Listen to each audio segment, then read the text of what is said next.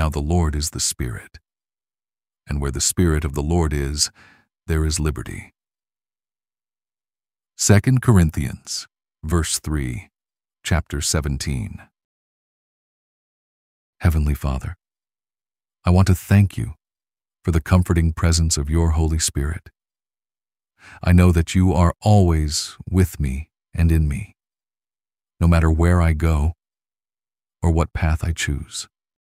Even in my wandering, you are there to help and sustain me. Guide me as I journey through life, providing me with counsel and strength when it feels like darkness surrounds me. You are with me, and wherever you are, there is always the beautiful freedom of your grace. In Jesus' name I pray. Amen. Thank you for praying with me today. Now discover the profound intricacies of Scripture through Pray.com's podcast, The Heartbeat of Faith, with Dr. Andrew Farley. Stay tuned after this quick word from our sponsors. Does your money stretch as far as it used to? Most likely no. Here's why. It took 200 years for the U.S. to print its first $5 trillion. Today, Washington has done that in just 3 years. The problem? Every new dollar makes each of your dollars worth less. Our sponsor, Birch Gold Group, has helped tens of thousands of Americans protect their IRAs or 401ks from the dollar's loss in value with physical gold and silver. Now you can too. Get a free info kit on gold right now by texting the word Heartbeat to 989898 with an A+ rating with the BBB. You're in good hands with Birch Gold. So get your no-cost, no-obligation info kit now by texting Heartbeat to the number 989898.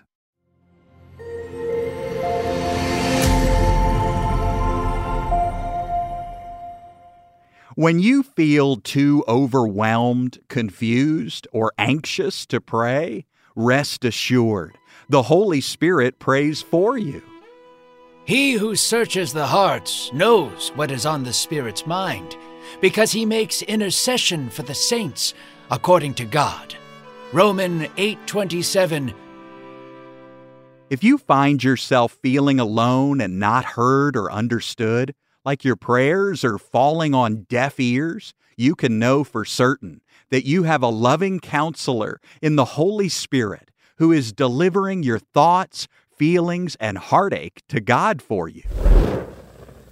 Hello, I'm Dr. Andrew Farley with today's episode of the Heartbeat of Faith podcast.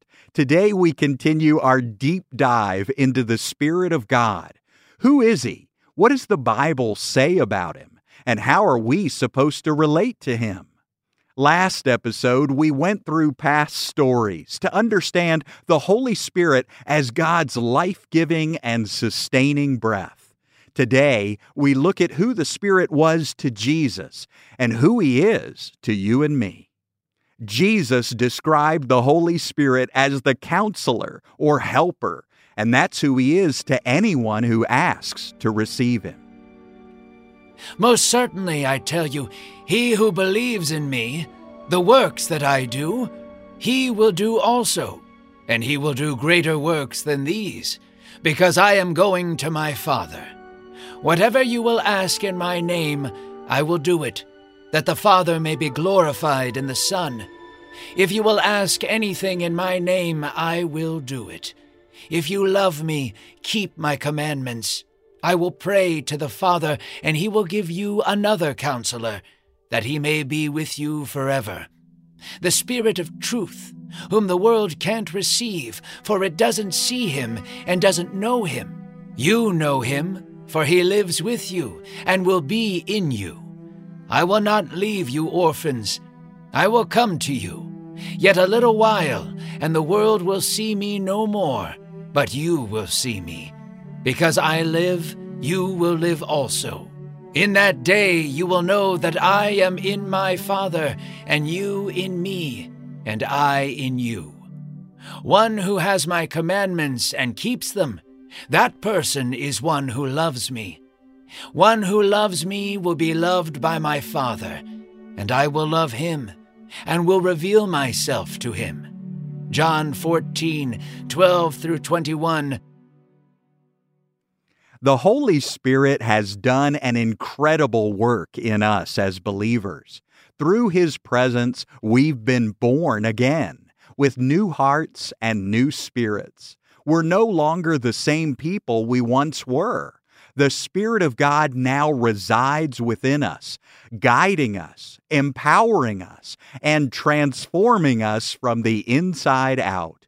We've been made new creations in Christ with new desires and a new nature. As children of God, we have the privilege of experiencing a close and intimate relationship with our Heavenly Father. The Holy Spirit serves as a constant reminder of this truth. He testifies to our spirits that we're indeed children of God, loved and accepted by Him. We can rest in the assurance that we're never alone, for the Spirit of God is always with us, leading us into all truth and empowering us to live the abundant life that Jesus has promised. Jesus described the Holy Spirit as a present, loving, and wise counselor who would guide the disciples in His place. We see Jesus relying on the Holy Spirit to guide and sustain Him throughout the Bible. After He ascended into heaven, He promised that the Holy Spirit would come upon them for the mission ahead. They prayed earnestly for Him, and He showed up both in grand gestures and small promptings. In our last episode, we were reminded of the grand entrance of the Holy Spirit at Pentecost. Fire descended from the sky, and the disciples trusted Him for wonders in their midst. However, the Holy Spirit sometimes worked silently or subtly, like the advice of a wise friend. It was a truly Spirit-filled experience for Philip. He rose to the call of God and found joy in connecting with the people of Samaria. Then, like a still small voice whispering in his ears, Philip heard the prompting of God. Rise and look south. There is a road that goes from Jerusalem to Gaza. Philip nodded and listened to the prompting nudge of God's Spirit. Filled with purpose, Philip marched towards the desert.